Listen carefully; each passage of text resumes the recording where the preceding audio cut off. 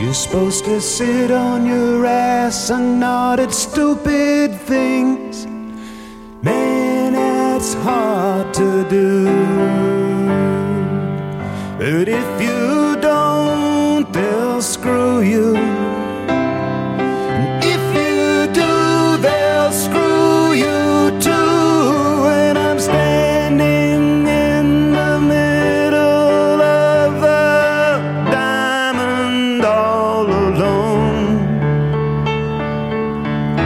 I always play to win when it comes to skin and bone. And sometimes I say things I shouldn't, like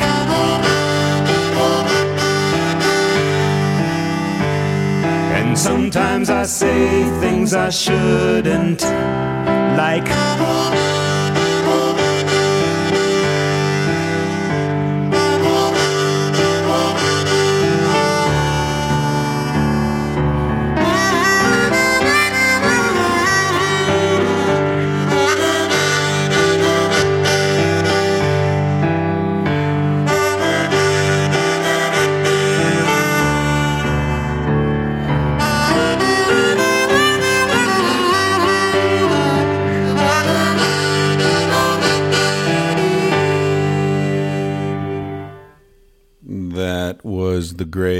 the late, and the great Warren Zevon singing a song called Bill Lee, which was about a baseball player, I believe, in the 70s. Bill Lee, I was too young and I didn't really pay attention to baseball, but apparently he was sort of you get these guys in sports sometimes, I think more in baseball than in football, certainly. You get these individuals, you get these sort of quirky dudes who just happen to have a hell of a fastball. But other than that, they're not really team players. They're not really even that into the sport. They just happen to be really good at it. And I think Bill Lee was one of those guys. I looked him up at some point years ago. Anyway, check him out, Bill Lee. That's Warren Zevon. You probably know Warren Zevon from Werewolves of London. I think that was probably his most famous song. Oh, Werewolves of London. I was at a party one time. I met a guy, and we were sort of hitting it off, talking about music. And I said, "You ever heard of Warren Zevon?" And he looked at me and he said, "Little old lady got mutilated late last night," which happens to be a line from Werewolves of London. It's like, yeah, I like this guy. Anyway, welcome to a Roma episode. It's been a while. Been a while since I've been alone in quiet space, and so it's just you and me here tonight doing a little Roma, a little Roman. I'm going to play a couple of tunes, as I tend to do in these things. You can always just jump ahead. They're all about 3 to 4 minutes long, I suppose. I'm not playing any sonatas or symphonic music, so just a couple of pop songs. Let's get well, before I get into it, actually, I realized I was thinking today, I just put up an episode and I talked a little bit about Burning Man, but I didn't talk much about the eclipse, which happened the week before. The first thing about the eclipse is, I think the phrase path of totality is a pretty fucking cool collection of words. If I ever get around to writing a memoir or something, I might work that into the title somehow. On the path of totality, or trying to treading the path of totality, or something along those lines.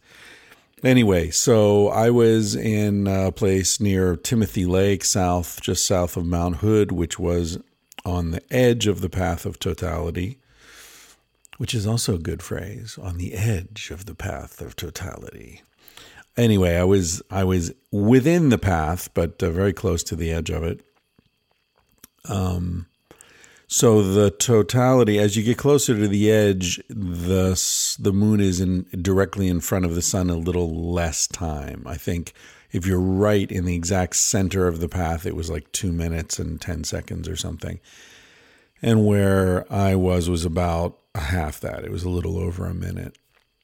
And like Burning Man, I'm confronted with trying to describe something that's pretty inexplicable. If you haven't experienced an eclipse, one thing I would say to you is if you're near the path of totality, but you're not actually in it, this is one of those experiences where there's no margin. There's no 50% totality is not half the experience. You're in or you're out, really. Because it's interesting. The partial experience is interesting. As it's leading up to it, the light gets kind of this weird sort of coppery color. There's a quality of light that's unlike anything I've ever experienced. It's not similar to the light before a storm or after a storm, or when the late afternoon light comes shining in under the clouds. Or I've seen so many different kinds of light in my life, but the light of an approaching eclipse is unique, and it's like you're looking at the world at the bottom, from the bottom of a bottle of vinegar or something. It's this strange yellow brown kind of metallic quality to the light. And I know that's not conjuring much of an image for you, but that's the whole point. You can't explain something like this. But I can explain my experience. So what happened when the moon went in front of the sun was that I felt a sense of overwhelming poignancy. What do I mean by that? Something became visible that is ever present,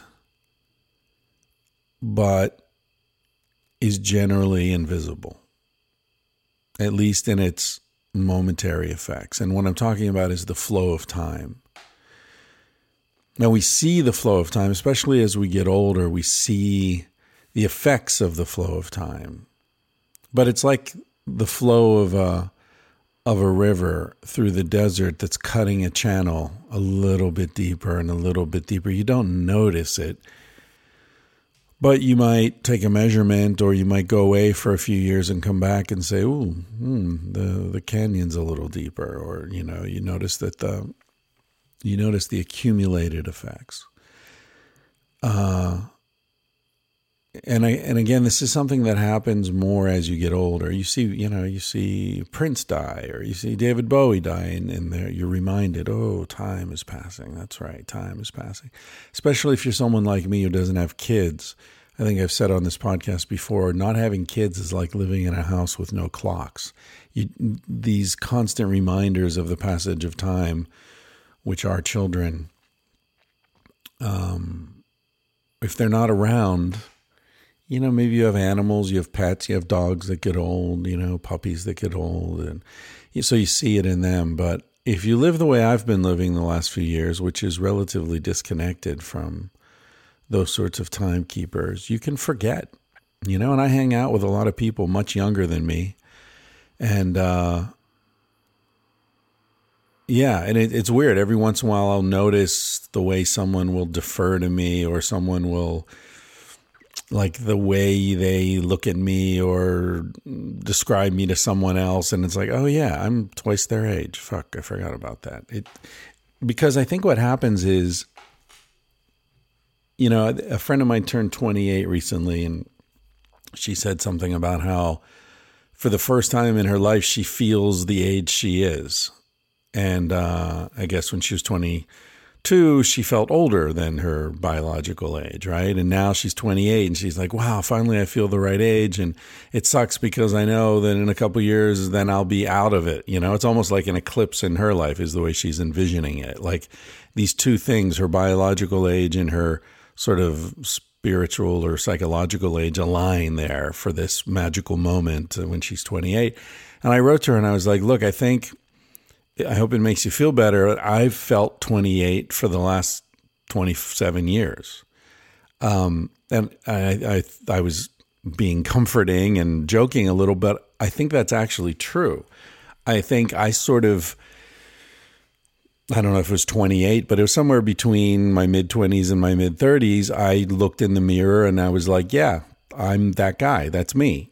And when I was younger, I looked in the mirror and I was like, who's that fucking kid with the zits and the braces and the, you know, the dorky hair and the, you know, like, I know that's my body, but it's not me. I'm trapped in this weird kid's body, right? And then somewhere around 30, I looked in the mirror. I was like, yeah, there I am. That's me. That's what I look like. That's what I feel like. That's what my face looks like. That's what my body's like. And then my body continued to age. My face continued to age. My hair turned gray. But I stayed that guy who was looking out, out the window, I was going to say. He was looking into the mirror. And so now I'm on the other side. Now I look in the mirror and I'm like, who's that dude? Like, who's that? I saw a photo, a couple friends of mine posted on social media. And it's like, they're old. When the fuck did they get old? It's weird. It's weird. And if you're not, if you're 35 or younger, you don't know what I'm talking about yet. But it's an interesting thing. That's sort of how you try to catch up to your body when you're young. Then you catch up with it at a certain point, and then you go past it. Then you're out of alignment again. But as far as feeling goes, I think, we sort of feel a certain age forever, and our bodies just get older. So the poignancy that I felt at the eclipse was this passage of time, this sort of flow that's always flowing through us, like blood flowing through our brain, our veins. It just never stops. And so we become accustomed to it and we don't notice it, like we don't notice the beating of our own hearts. But sometimes there's a moment when you hear your heartbeat. And this was like a visual representation of that. There's a moment where you see time. You see what a minute and 5 seconds looks like. You see it coming. You feel it arrive. It's there right in front of you. And then it goes. And what that did for me was it felt like a flag was planted. Like, I'll always remember this moment. I'll remember who I was with. I'll remember where I was. I'll remember that my parents were alive. I'll remember the state of the important relationships in my life. And it just made me so acutely aware of how everything's moving. Everything's moving. And this illusion of stability is just totally a figment of the imagination. And for a minute and 5 seconds, that was really clear to me. It was very poignant. Some of the people I was with broke into tears. Other people were cheering. I was closer to the tears. I think if I had been alone or just with, one or two people, I probably would have felt freer. And if I had felt freer, I would have been moved in that way. I was moved in that way, but I was hiding it because I'm a fucking dude, and that's what we do. Ha! Suckers. So it was very poignant. That's all I can say. So if you haven't experienced it, I'd recommend it. I don't know if it's worth flying around the world or whatever. People do all kinds of crazy stuff, but if you're anywhere near a total eclipse, I would highly recommend it. I think this is the third one I've seen. I think I saw one. I should probably look it up. I think I saw one when I was 8. I can remember my father's aunt when I was maybe 7. I don't know. I can remember the event. I don't remember really experiencing it. And then I saw one in Germany a few years ago. That was a pretty crazy situation. I had a layover in Munich, and a friend of mine drove in. He's a fashion model I knew in the model house in Barcelona. He was living in Baden-Baden, He drove up to the airport, picked me up, drove me down where his friends were on a hillside or hilltop watching, handed me a beer, boom, watch the eclipse. Wow, crazy. Back in his Porsche, back to the airport, back on the plane, boom, fly to San Francisco. Craziest layover ever. Anyway, so Roma, let's talk about some of your emails here. Okay, is there something, this is from Stephen or Stefan, I never know how people pronounce that name. Is there something about the aftermath of writing Sex at Dawn that makes you wish you had written some part of it differently? Or that you had enlarged further upon some theme somehow? Is there an aspect you've rethought or that more recent scholarship has changed your views upon? That's a good question.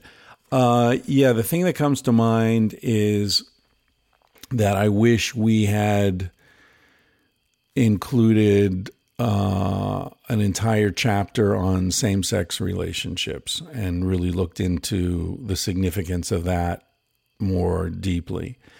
We didn't at the time. There's a lot of reference to it, obviously, especially when we're talking about bonobos, among whom same-sex interactions are extremely common. And so I certainly hope and I think that it's clear that we're arguing that same-sex interactions are totally natural and not the evolutionary enigma that the mainstream narrative would have you believe.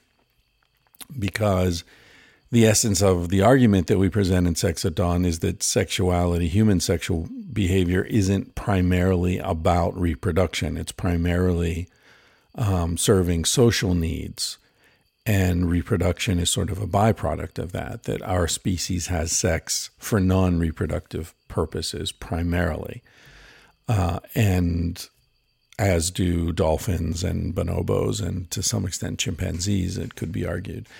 But I wish we'd been more explicit about that. I wish we'd sort of done a more sort of comprehensive discussion of it rather than just a mention here or there in the context of bonobos or, this or that tribal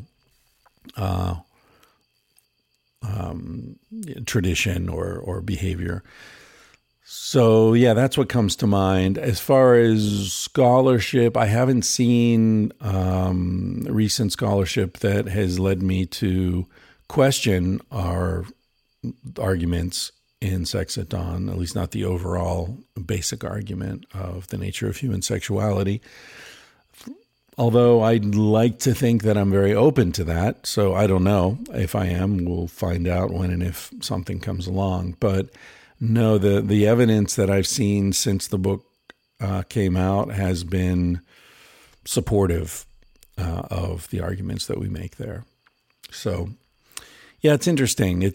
I know recently someone wrote to me and said that there's a book out by David Barish, I think his name is, who's an evolutionary biologist, that just totally trashes Sex at Dawn. And he sent me an excerpt from it, and it looks like he just used the language from a critique that he had published in the Chronicle of Higher Education online. But it's interesting because, I see online, it's funny, you have to, as an author, you have to pick your battles. And, I see people dismissing Sex at Dawn online, like, don't you know that book's been debunked? And, that's not science, that's bullshit. And I don't engage with those people because if I did, that's all I would do. And I wouldn't change their minds anyway. That's one of the things I learned when that book came out, and I was engaging with people, and I thought that we were having a conversation where people were open to new information, and it turned out that wasn't the case. People come into it almost without exception having their conclusion and just sort of backfilling. So I eventually just stopped engaging. But it's interesting because even the Wikipedia page, I don't know if it's my page or the Sex and Dawn page, but there's this, the academic community was dismissive and are highly critical. And actually, the academic, the book won the Book of the Year award from the Society for the Scientific Study of Sexuality, which is the largest scientific organization in the country of sex researchers. It did very well among the academics who looked at it. Some academics looked at it and trashed it, but of course, the evolutionary psychologists are going to trash it because the whole book is sort of saying evolutionary psychology is a discipline that purports to be science, but is actually more political propaganda masquerading as science. So, there's no doubt that but the thing is, like, if you look at this review by Barish in the Chronicle of Higher Education, it's like the worst possible review you can imagine. He accuses us of not understanding the most basic things about evolution, of misrepresenting the science, of having written the book merely to support our lifestyle, which I guess he means like Casilda and I are swingers or we're into orgies. I don't know exactly what he's implying, but clearly, that was his implication. Anyway, he accuses us of all this horrible stuff, but there's not a single example. He doesn't provide a single example. So when I see things like that, that's just anger. That's just an emotional response. So I don't engage with those. Anyway, I think I answered the question. That's the main thing. I would look more at same-sex relationships. Jonathan has a friend who he has this ongoing discussion with him. They both agree that society needs fundamental restructuring, but they're having this sort of age-old argument about, well, is it better to opt out and try to lead by example of an alternative way of living? Or his friend says, no, it's better to play the game and make as much money as you can and then affect change after you've got all that money. So, there's no right answer to that question. This is a discussion that's been going on forever. Personally, obviously, I have opted out to a large extent, and yet I've got a foot in as well. Here I am. I'm talking to you, and that requires some sort of engagement. Sometimes I'll get an email from someone who's like, yeah, how come you're not off living in the woods somewhere? Like if you're spouting all this it's like a love it or leave it kind of approach to civilization. And of course, I think that's the result of very, very shallow thinking. But I've opted out to a large extent. I'm not really trying to be an example to anyone, but I'm trying to be as public as possible about my own experience so that hopefully other people can take something from that and learn from it. I mean, that's, Vanthropology 2017, I tried to hashtag everything so people could see, like, what's it really like to live in a van down by the river. It's pretty fucking great, it turns out. And I'm open about, like, money and how much things cost and how I finance this or that, how I paid for travel and how different jobs I've had over the years and things like that. And I'm also open about the fact that I have no retirement account. I have no security. If you guys decide you don't like this podcast and stop supporting it, then I'm going to be screwed. I guess I'll have to write more books, which is not a great way to make a living. And then if the books don't sell, I don't know what I'll do. I haven't had a job since the early 90s. And my God, look at my fucking resume. Like, he's an AVN award winner. I don't know what kind of job I would get. So anyway, I try to be open and honest about it, but I'm not holding myself up as any kind of an example. I'm just, if you can learn something from it, if you're interested, it's here. I don't really know. The one sort of insight into that I would offer is that I think there was some quote Abraham Lincoln said, happiness is like jam. You can't spread even a little without getting some on yourself. That's kind of a silly cliche, but I think the point is, if you are, you play with fire, you get burned, you play with, the substance of the stuff that you're working in, the world that you enter, it enters you. And so I think it's kind of an illusion for someone who's young in their 20s to say, no, what I'm going to do is I'm going to go and work in corporate America for the next 30 years. And I'm going to make a shit ton of money. And then when I'm in my 50s or 60s, I'm going to take that money and then I'm going to, make these major changes in the world, and I'm going to save people, and I'm going to set up all this cool stuff. Now, I'm not saying that doesn't happen sometimes. Sometimes people get rich and then they use the money to do really good stuff. That does happen. But it's much more likely that 30 years in that world is going to change you. You're going to change anyway because of this flow of time that we were talking about before. You're going to change anyway, and those changes are going to be shaped by the world that you're in. And if you're in a world that is essentially alien to the values that you hold right now, then those values are going to get worn away. And you're going to be someone else in 30 years. And you might be someone who's unrecognizable to yourself, to who you are right now. And I don't care how much money you have, if you have drifted too far from your defining values, you're not going to change shit. You're not going to change anything because you will have been co-opted and you will have been absorbed into the world that you thought you were going to go overthrow. That's my insight into that. And on that note, I'm going to play a song.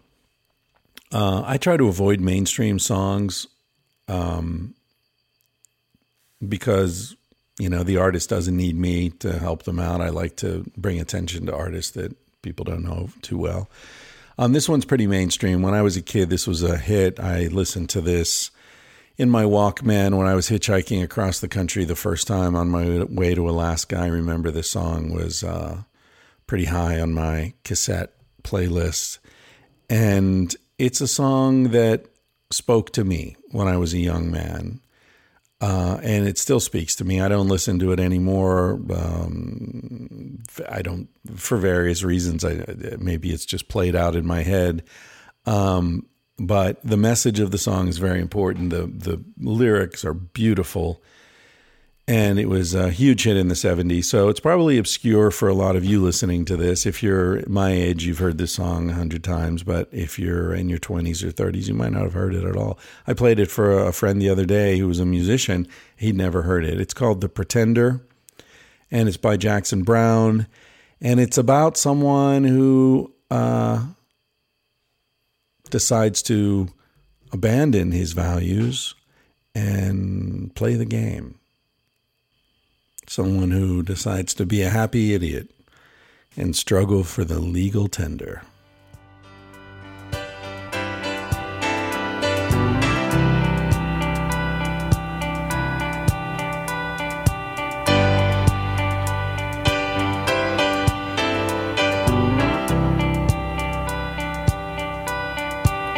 I'm gonna rid myself a house in the shade of the freeway.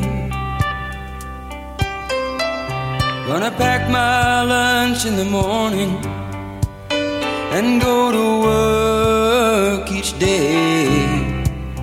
And when the evening rolls around, I'll go on home and lay my body down. And when the morning light comes streaming in, I'll get up and do it again. Amen. Say it again. Amen. I wanna know what became of the changes we waited for love to bring. Were they only the fitful dreams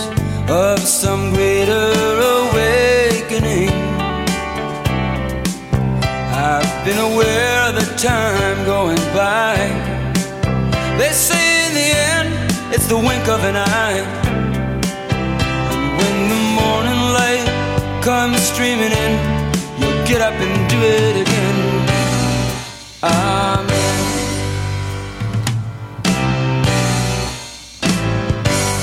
Caught between the longing for love and the struggle for the legal tender, where the sirens sing and the church bells ring and the junk man pounds his fender, where the veterans dream of the fight, fast asleep at the traffic light, and the children solemnly wait for the ice cream vendor. Out into the cool of the evening strolls the pretender. He knows that all his hopes and dreams begin and end there.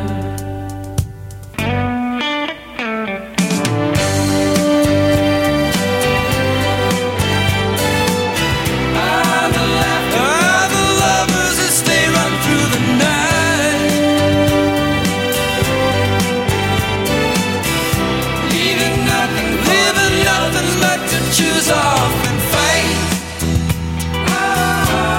and tear at the world with all their might, while the ships bearing their dreams sail out of sight.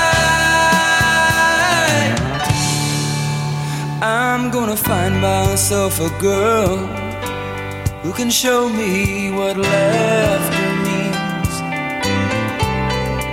and we'll fill in the missing colors in each other's paint-by-number dreams. And then we'll put our dark glasses on, and we'll make love until our strength is gone. When the morning light comes streaming in, we'll get up and do it again. Get it up again. I'm gonna be a happy idiot and struggle for the legal tender, where the elves take aim and lay their claim to the heart and the soul of the spender, and believe in whatever may lie in those things that money can buy. Oh, true love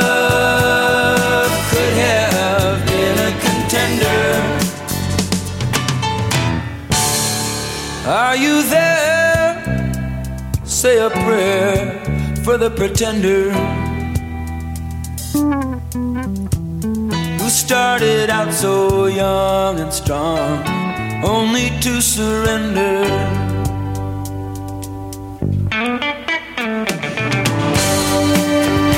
Say a prayer for the pretender.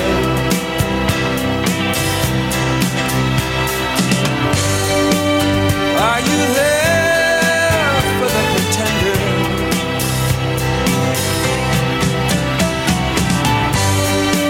Say a prayer for the pretender.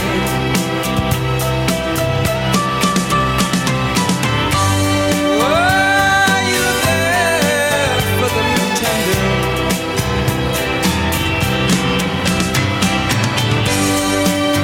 Are you there for the pretender?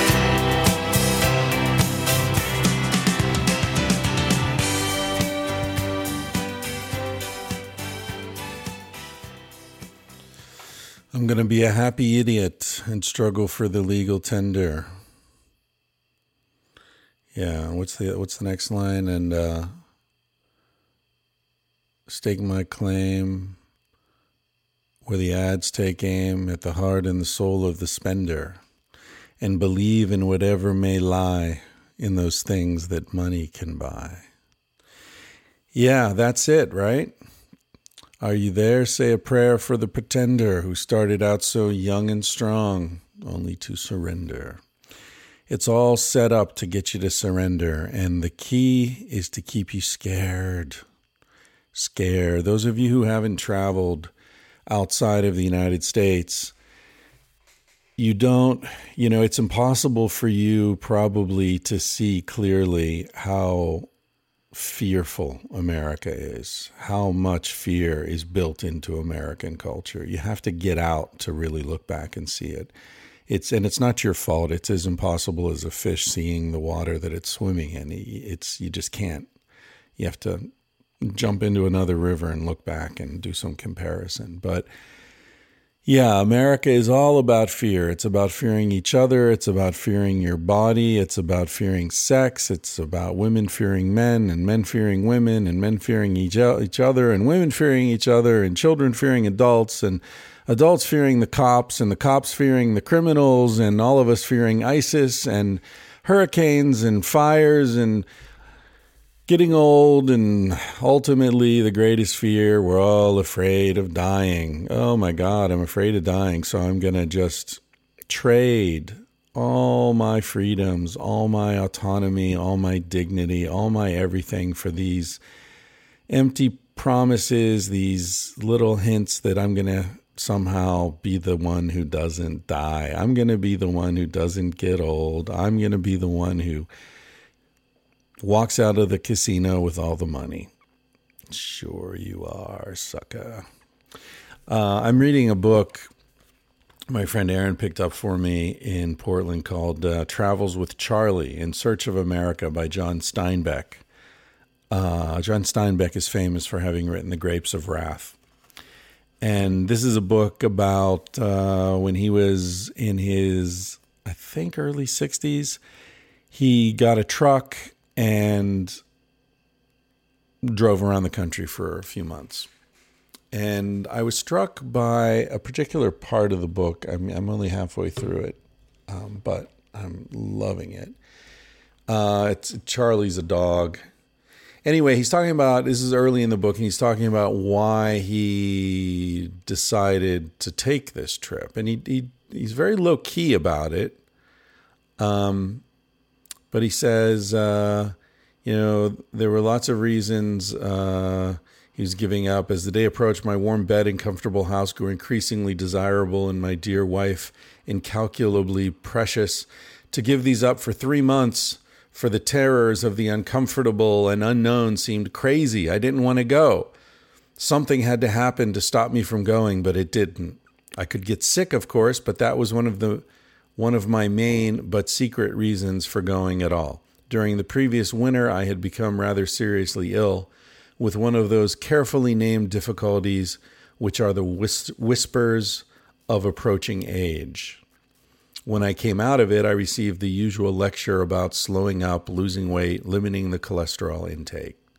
It happens to many men, and I think doctors have memorized the litany. It had happened to many of my friends. The lecture ends, slow down, you're not as young as you once were. So he took this trip as a way to, I think, basically acknowledge that he was getting old and death was approaching and there might not be another chance. He died 6 years after writing this book from congestive heart failure.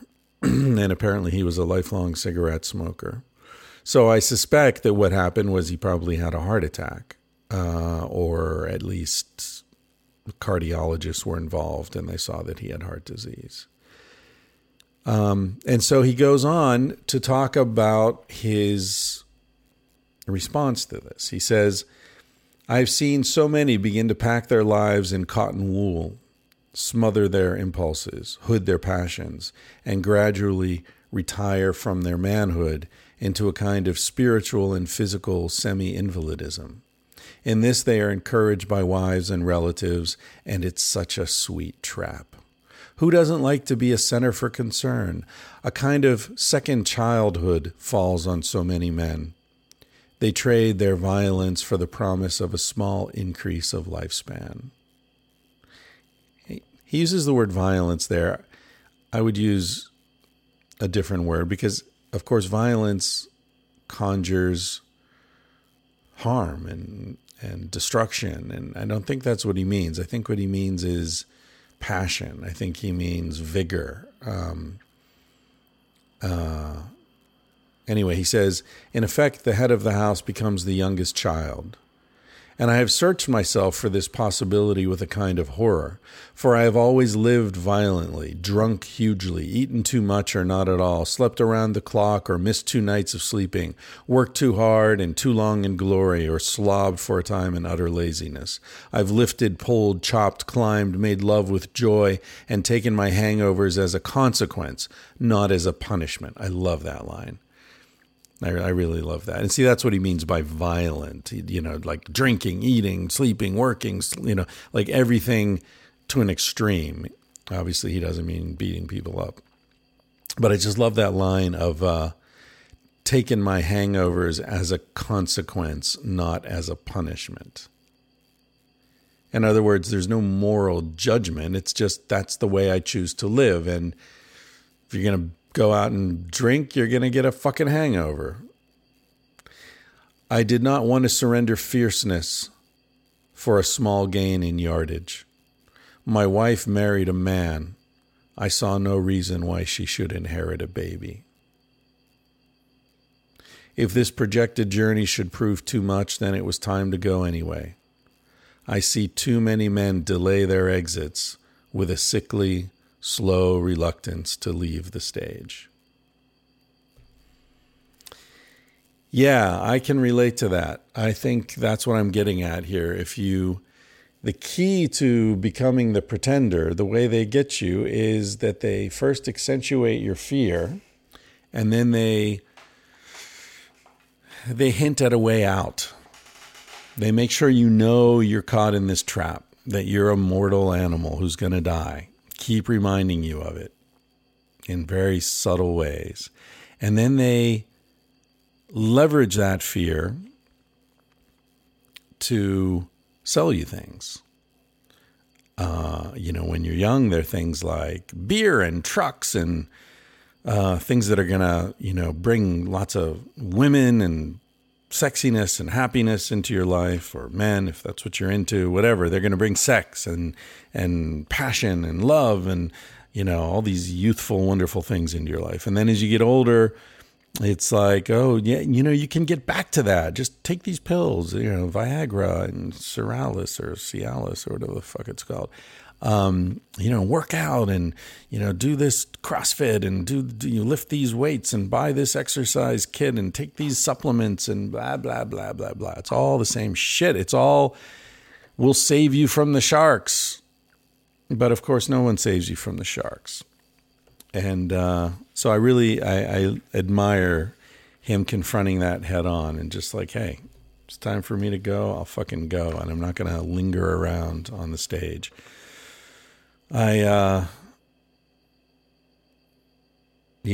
Someday I'll tell you the story of my grandfather, but it's not time for that yet. But he definitely lingered on the stage, and it was a very early experience for me, seeing somebody who didn't really want to live, but was too scared to die and just stuck there on the margin for way too long.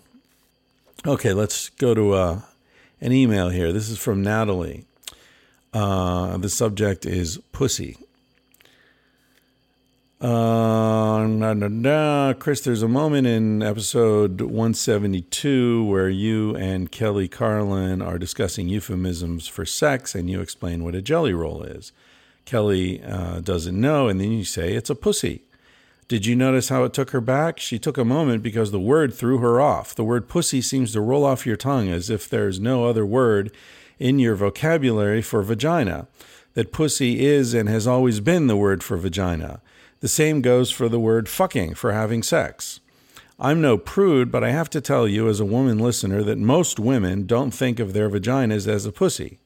It's a diminutive word, a slang that only dudes use, dudes in quote, a demeaning term reserved only for the exploitation of the body part. So each and every time you use the word pussy, when not in the context of a joke, I'm naturally taken aback. You have such an articulate vocabulary, and then you say pussy, and automatically I think of a high school boy that isn't brave enough to use some anatomically contextual word for vagina. I listen to your podcast to get a better understanding of the human condition so I can better understand the motivations of the people I interact with. And to totally beat a dead horse, the microsecond that I hear the word pussy, all credibility flies out the window until you or the person with whom you're speaking says something validating the intellectual discourse. I just wanted to say something because maybe a little change on the use of euphemism could keep more mainstream female listeners engaged.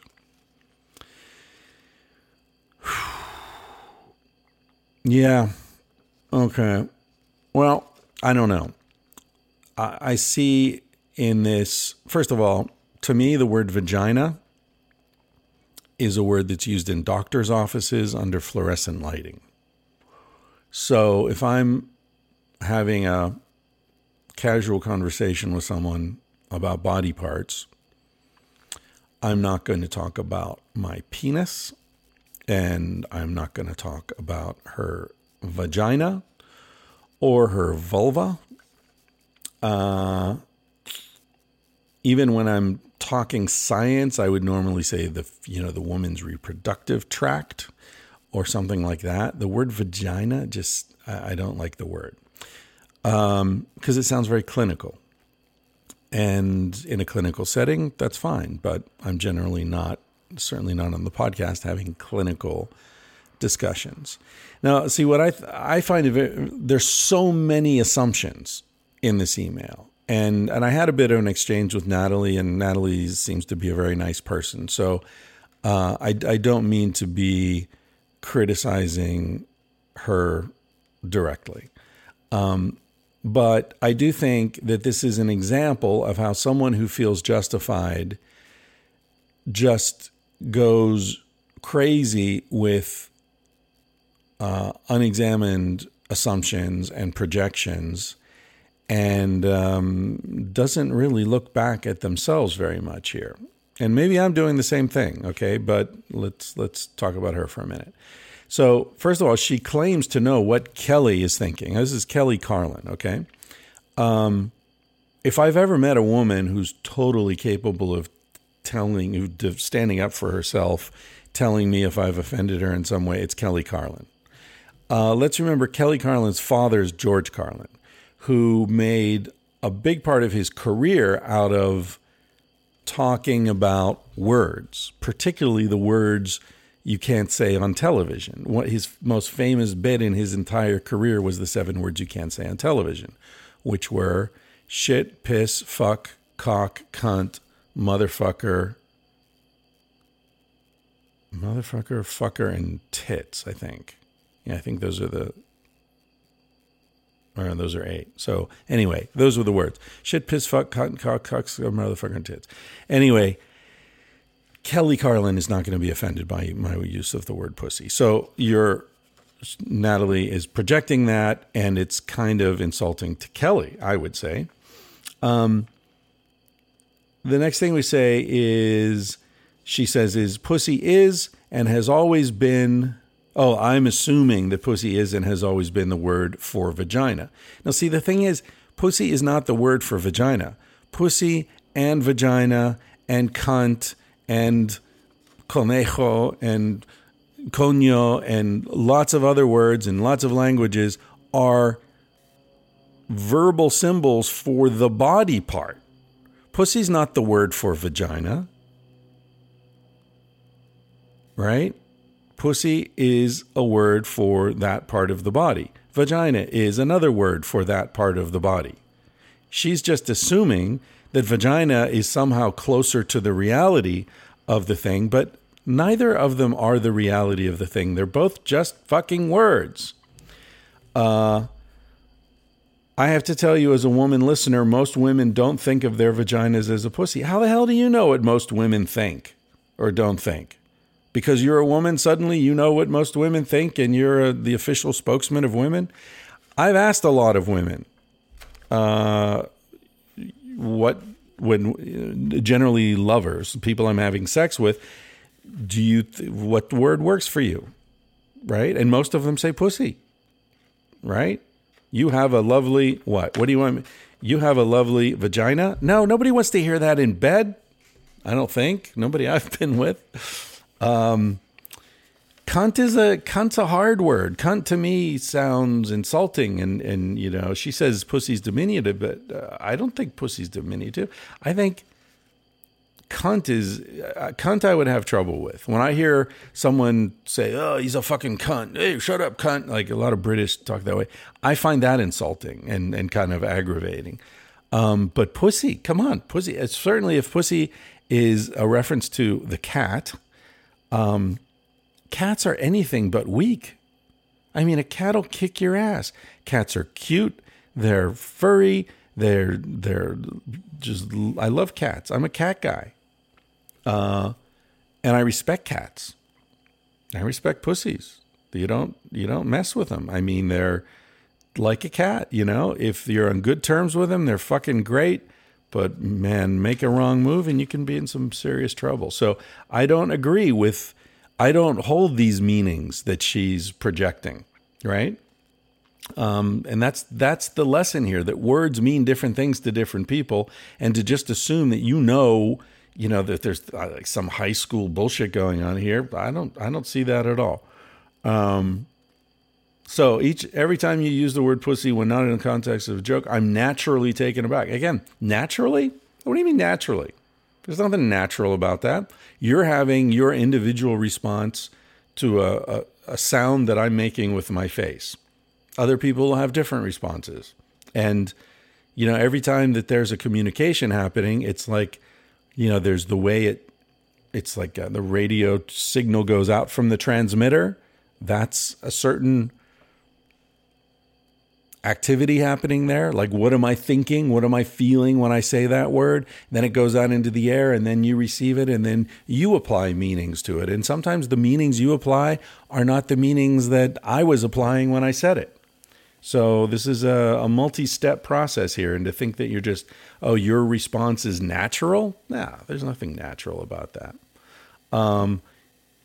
You know, and again, you know, you say pussy, I automatically think of a high school boy that isn't. You don't automatically. That's what you're choosing to do. That's what your context is. That's the meaning you're applying to this word. You know, all credibility flies out the window when you, come on, you're choosing that.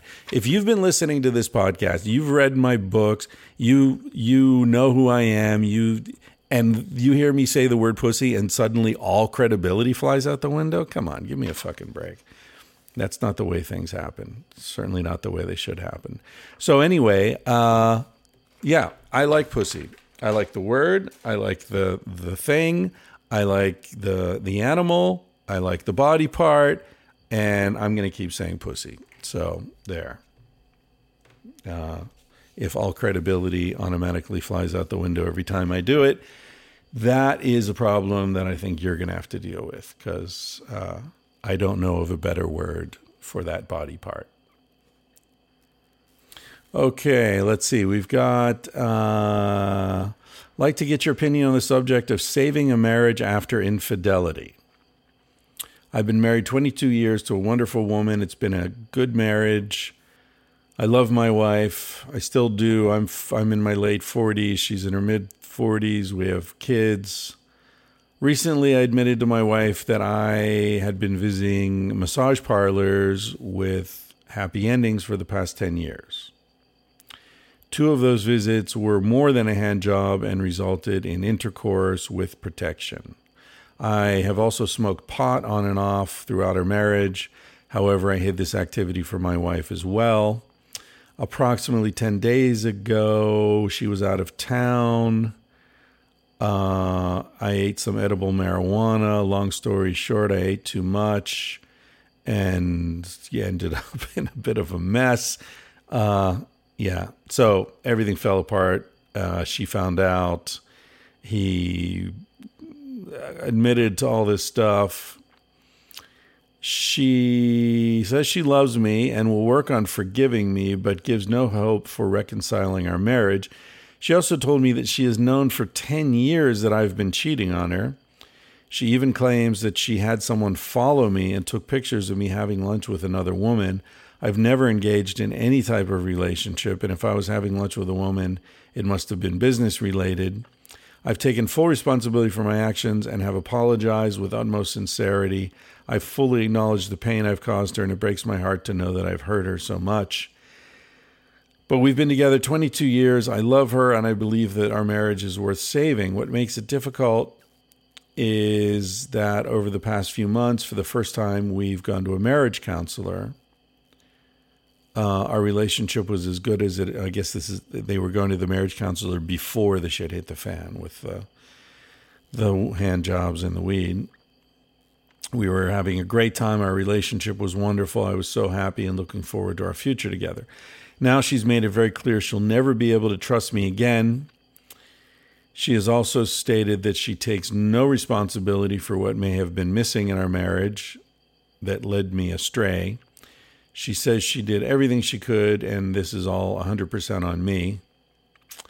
While I admit I could have done something more positive with the emptiness I was feeling, I don't understand her thinking on this. The sad thing is, the massage parlors never did anything for me in terms of satisfying the intimacy I was missing. I always left feeling worse about myself and realized that what I really wanted was to improve my marriage with her. I've been reading a lot of articles and listening to experts. They all point out that most marriages can be saved if both parties are willing to work on it. But I don't know what to do if my wife refuses. I would value any insight. Well, man, I don't know what it is that qualifies me to offer you any insight, but with that proviso, I think there are two things here. One is I understand where the guy's coming from. The hand jobs weren't solving the problem. The problem was the lack of intimacy that he was feeling, the emptiness, the loneliness. Hand jobs are definitely going to be a symptomatic approach to that. They're not going to, solve the problem from some nameless person in a massage parlor. So I think it's legit to say that from his perspective, wasn't addressing the problem, really. It was just sort of making it tolerable. And I do think that the wife is being unreasonable in saying, no, this is 100% on you, and sorry, I have nothing to do with this. You're just an asshole. Fuck you. All relationships are guided by both people. It's like the Ouija board, somebody's pushing for that thing to move across the board. We drive these things together, and things can happen. Certainly things can happen out of the control of one of the people. But a 22-year marriage, you go through a lot of stuff together, and I can understand why she's angry, and I can understand to a certain extent that she's maybe taking advantage of this situation to extract some pound of flesh from this guy. But I don't think that it's a legitimate position to say that, I had nothing to do with this. I also don't think it's a legitimate, he said, she stated she takes no responsibility for what may have been missing in our marriage that led me astray. That phrase sounds a lot to me like a guy who's trying not to take responsibility. Led me astray. It wasn't something that led you astray. It's legit to say there was something missing in the marriage, and, I went out looking for it in misguided ways that I now regret. But nothing led you astray. You led yourself astray.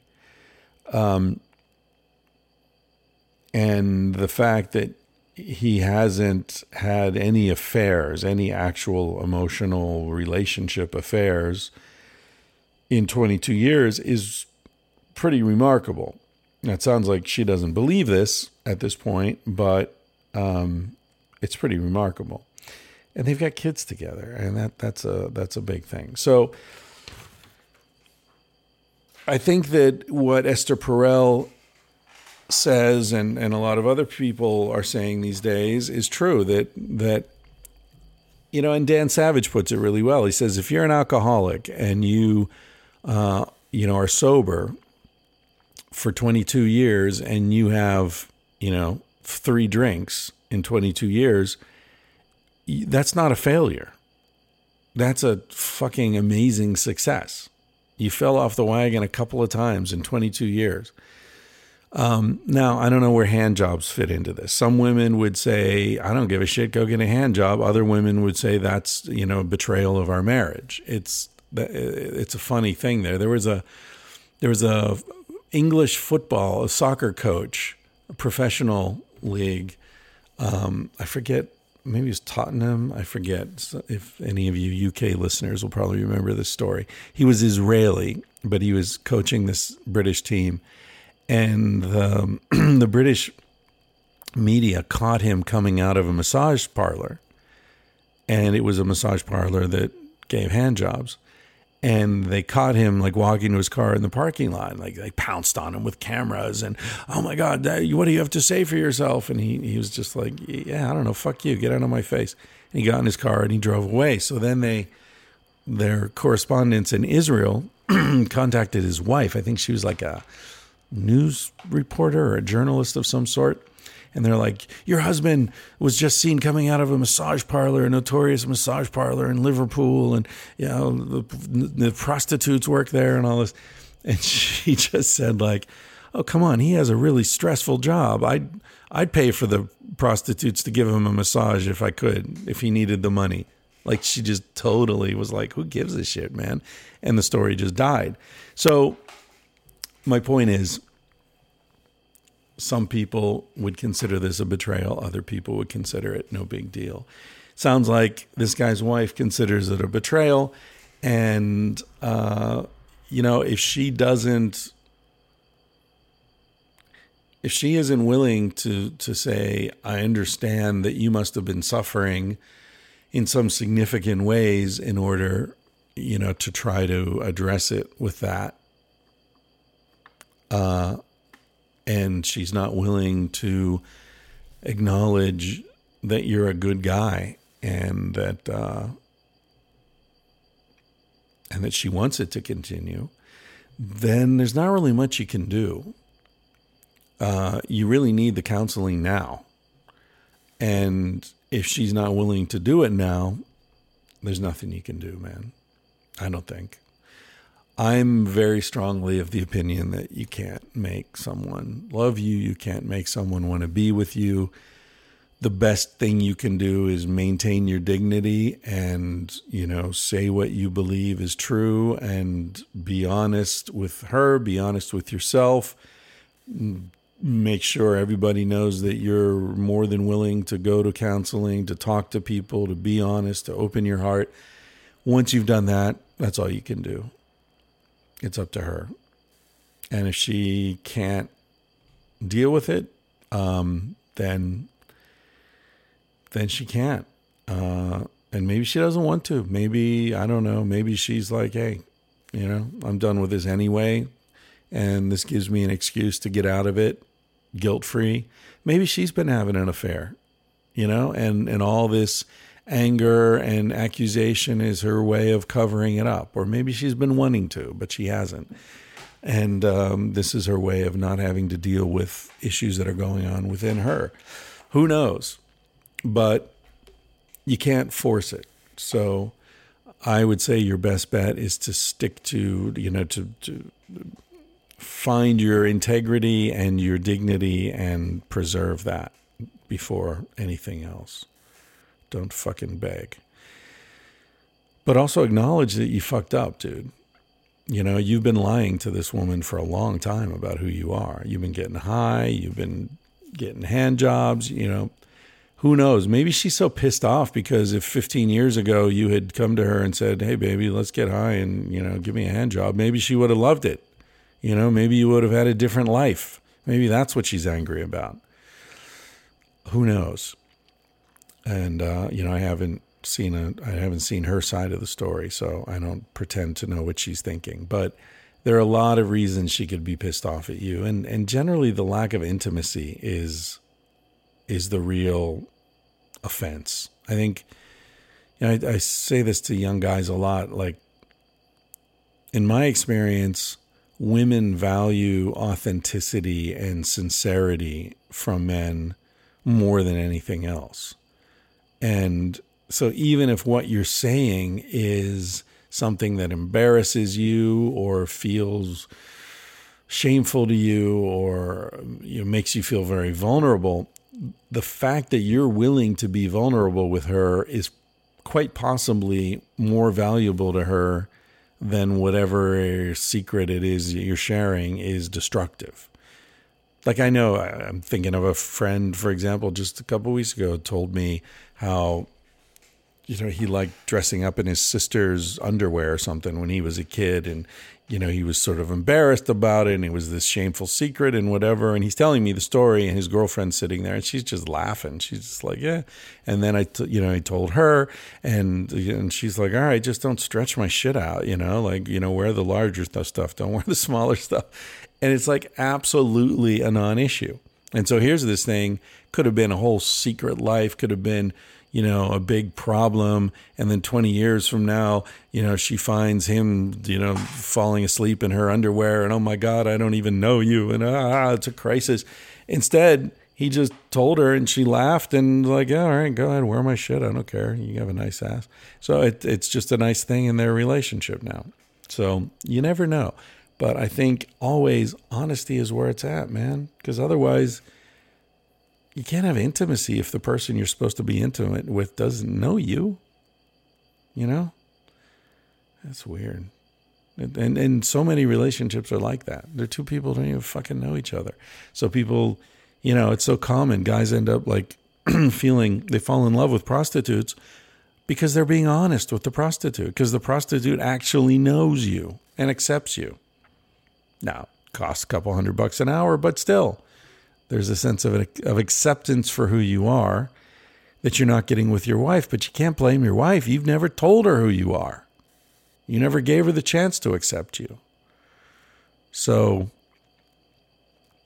yeah, I don't know. Good luck. Here's a tune talking about people knowing each other and getting this stuff out on the table early in the relationship. This is a tune called Wish I Knew You, and it's by the Revivalists.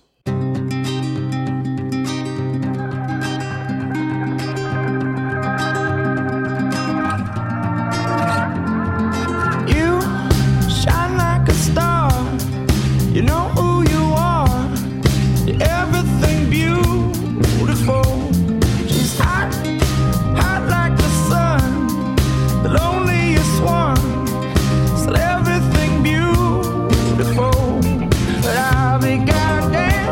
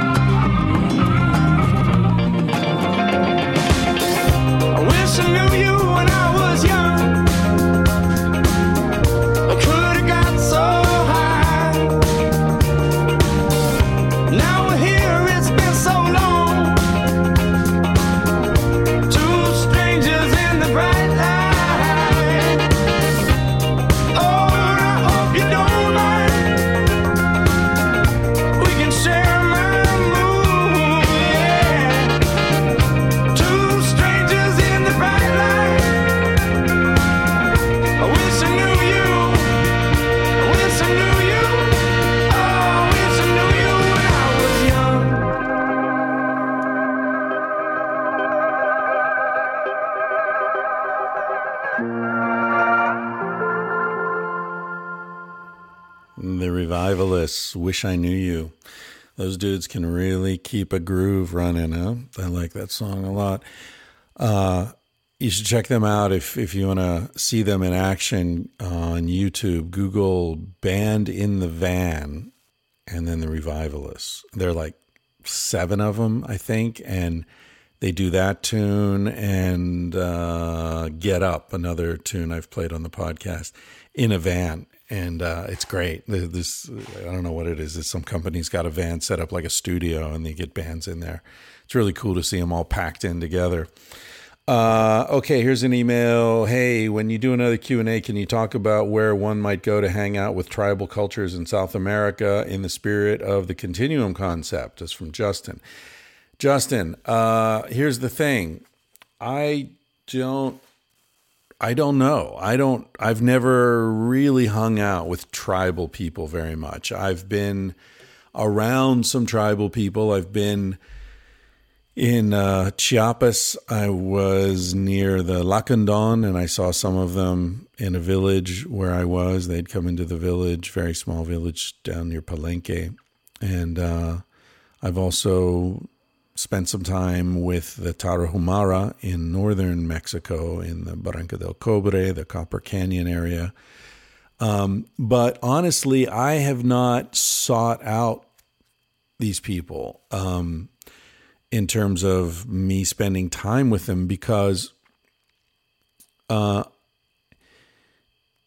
thing is, you as a traveler, you go to a place. This is how I met Justin. Justin, whose last name I can't even remember right now. Justin Alexander, who disappeared in India a year or so ago. He's been on my mind recently because he was at Burning Man 2 years ago, and it's just strange to be there and think this young, vital, strong guy was there 2 years ago, and now he's just disappeared from the planet. Anyway, if you don't know who I'm talking about, check the archives. There are 4 or 5 episodes with Justin.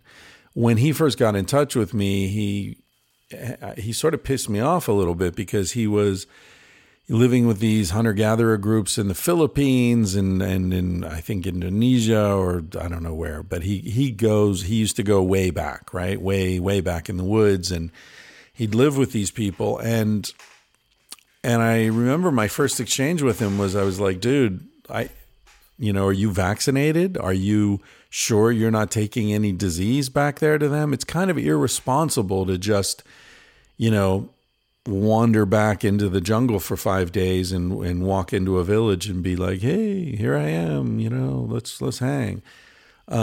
He assured me that he was taking medical precautions, but still, I never went to live with any hunter-gatherer groups or any like really remote people because it just felt exploitative to me.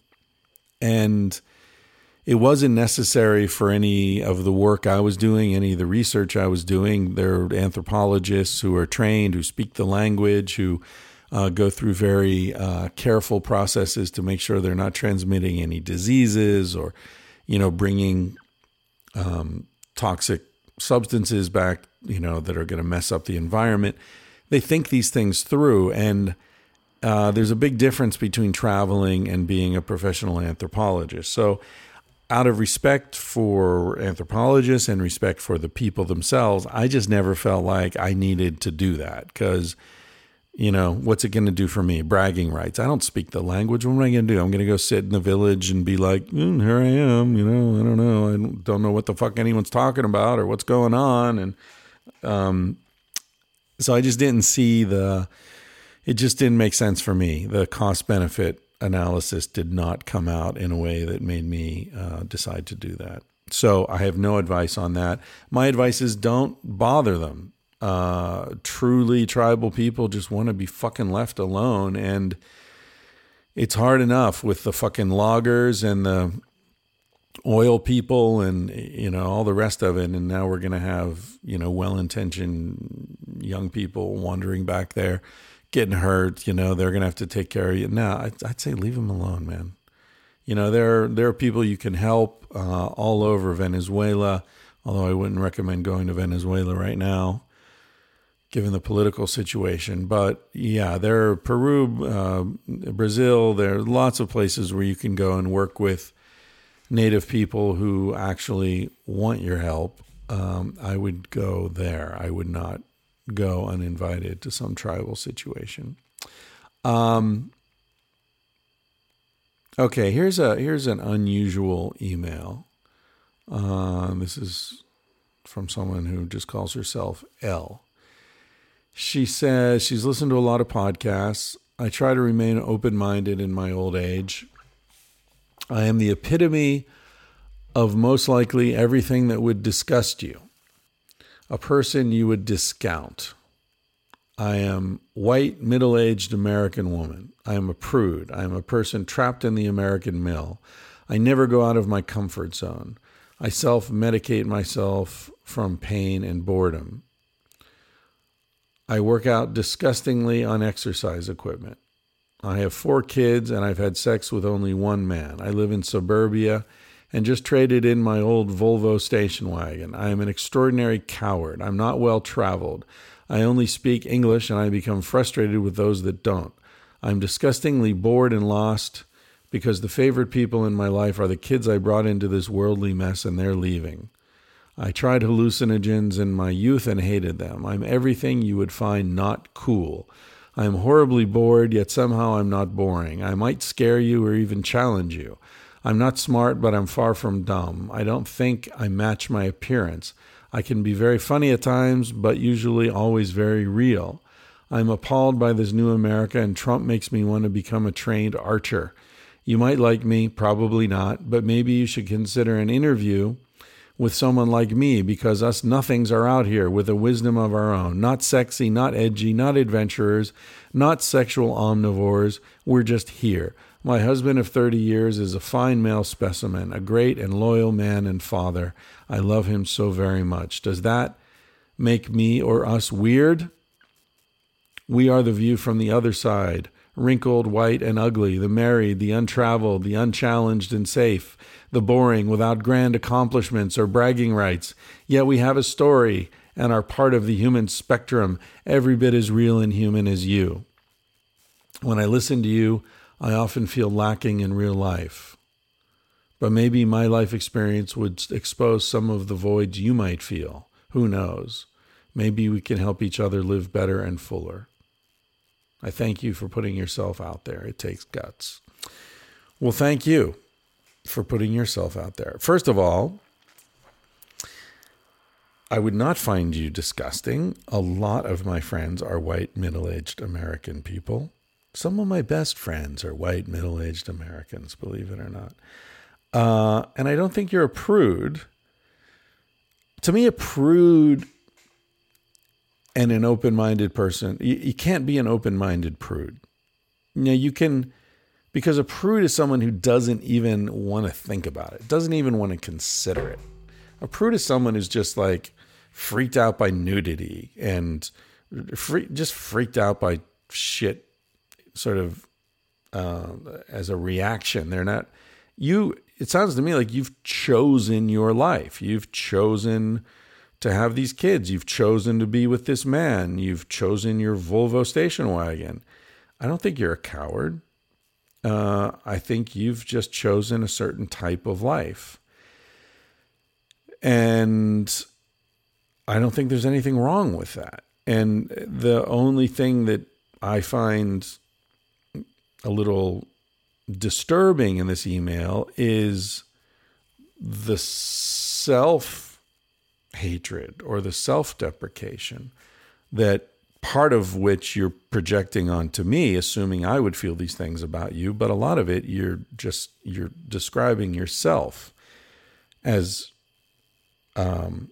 disgusting and boring and not interesting. But at the same time, you're sort of being defensive and saying, I'm not so bad. Well, I would agree with you. You're not so bad.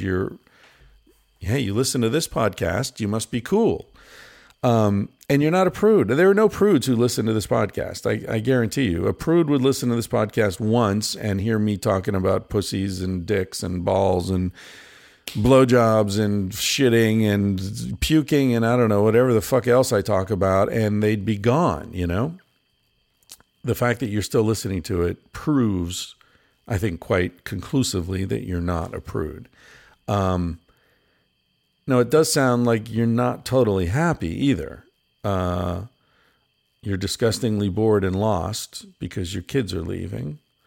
I'm horribly bored. You say, where was it? You never go out of your comfort zone. Having 4 kids has taken you out of your comfort zone a million times, lady. Come on now. I mean, I'm not a parent, but I know that you don't raise kids without getting stretched and pulled in a million different directions. So I think you're not giving yourself enough credit, honestly. And it sounds to me like you're scared, which I understand, because the life that you've been living for the last 20 or 30 years is coming to an end. But you're not coming to an end, and there's a new life beginning. And it sounds like you love your husband, sounds like he loves you, sounds like you admire him, which is fantastic after 30 years. That you say he's a great and loyal man and father. That's beautiful. So I disagree. I don't find you disgusting. I find you pretty cool. I think you're scared, and I think you're confused because you're feeling on one hand some inferiority and some insecurity because you're looking at big changes coming down the road here. But I think you're going to be fine because you're sassy. And sassiness is, it's a heartbeat. It shows you're alive. It shows you're thinking. It shows you're feeling.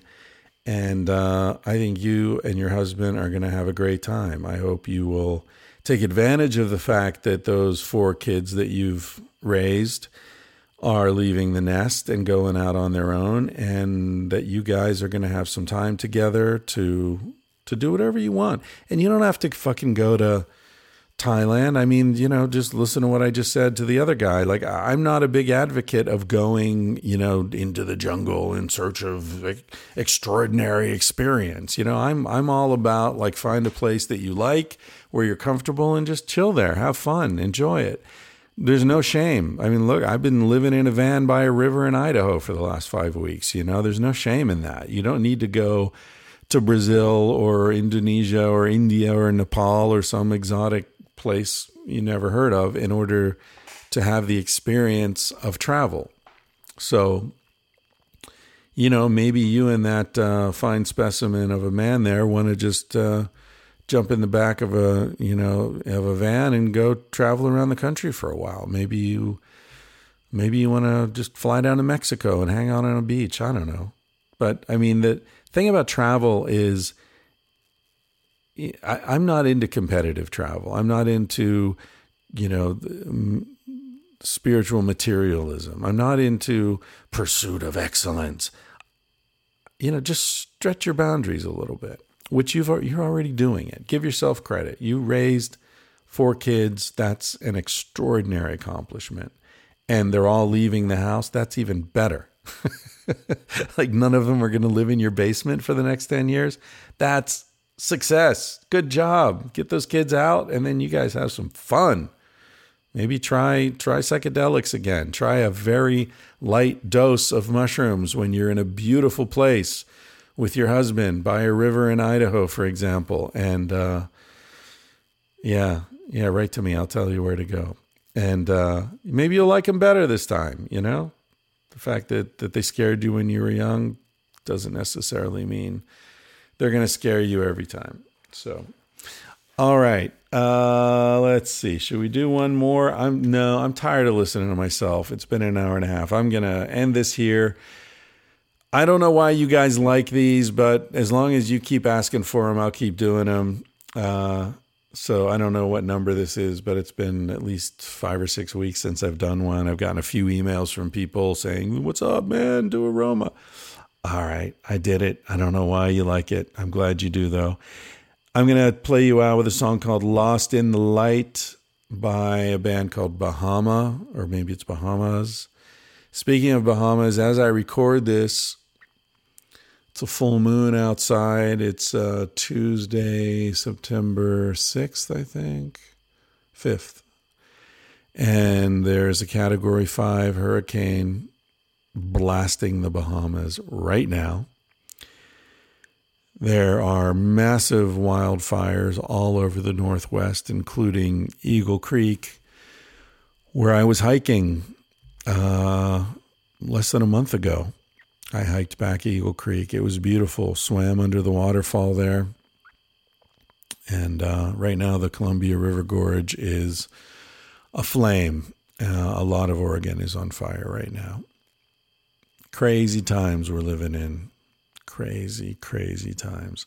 I hope you're safe wherever you are and dry and not breathing too much smoke, avoiding the disasters that seem to be befalling us on all sides. We have each other.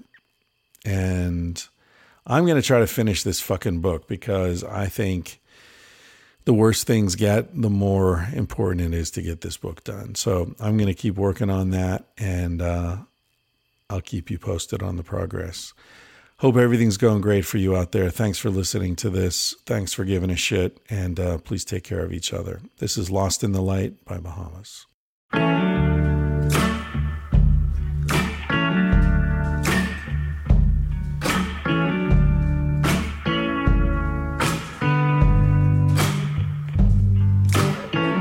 I'm lost in the light. I pray for the night to take me, to take you to. After so many words, still nothing's heard. Don't know what we should do. So if someone could see me now, let them see you.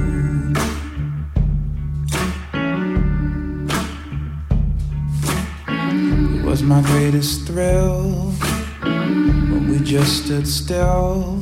You let me hold your hand till I had my fill. Even counting sheep don't help me sleep. I just toss and turn right there beside you. So if someone could help me now, they'd help you too. They help you to see you through all the hard things we've all gotta do. 'Cause this life is long, and so you wouldn't be wrong. Being free, leaving me on my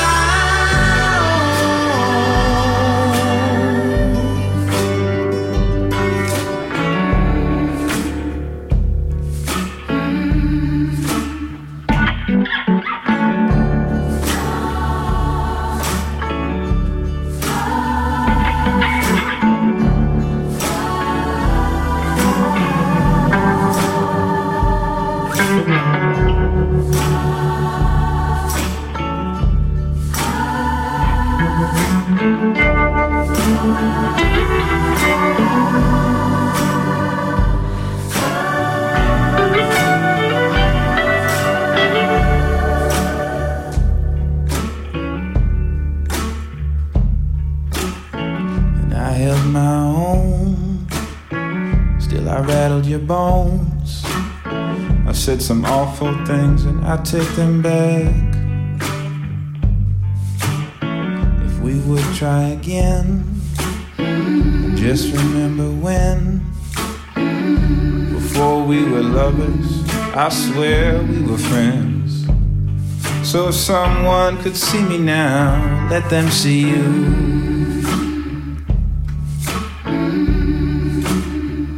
Let them see you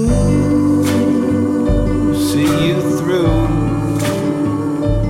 all the hard things we've all gotta do.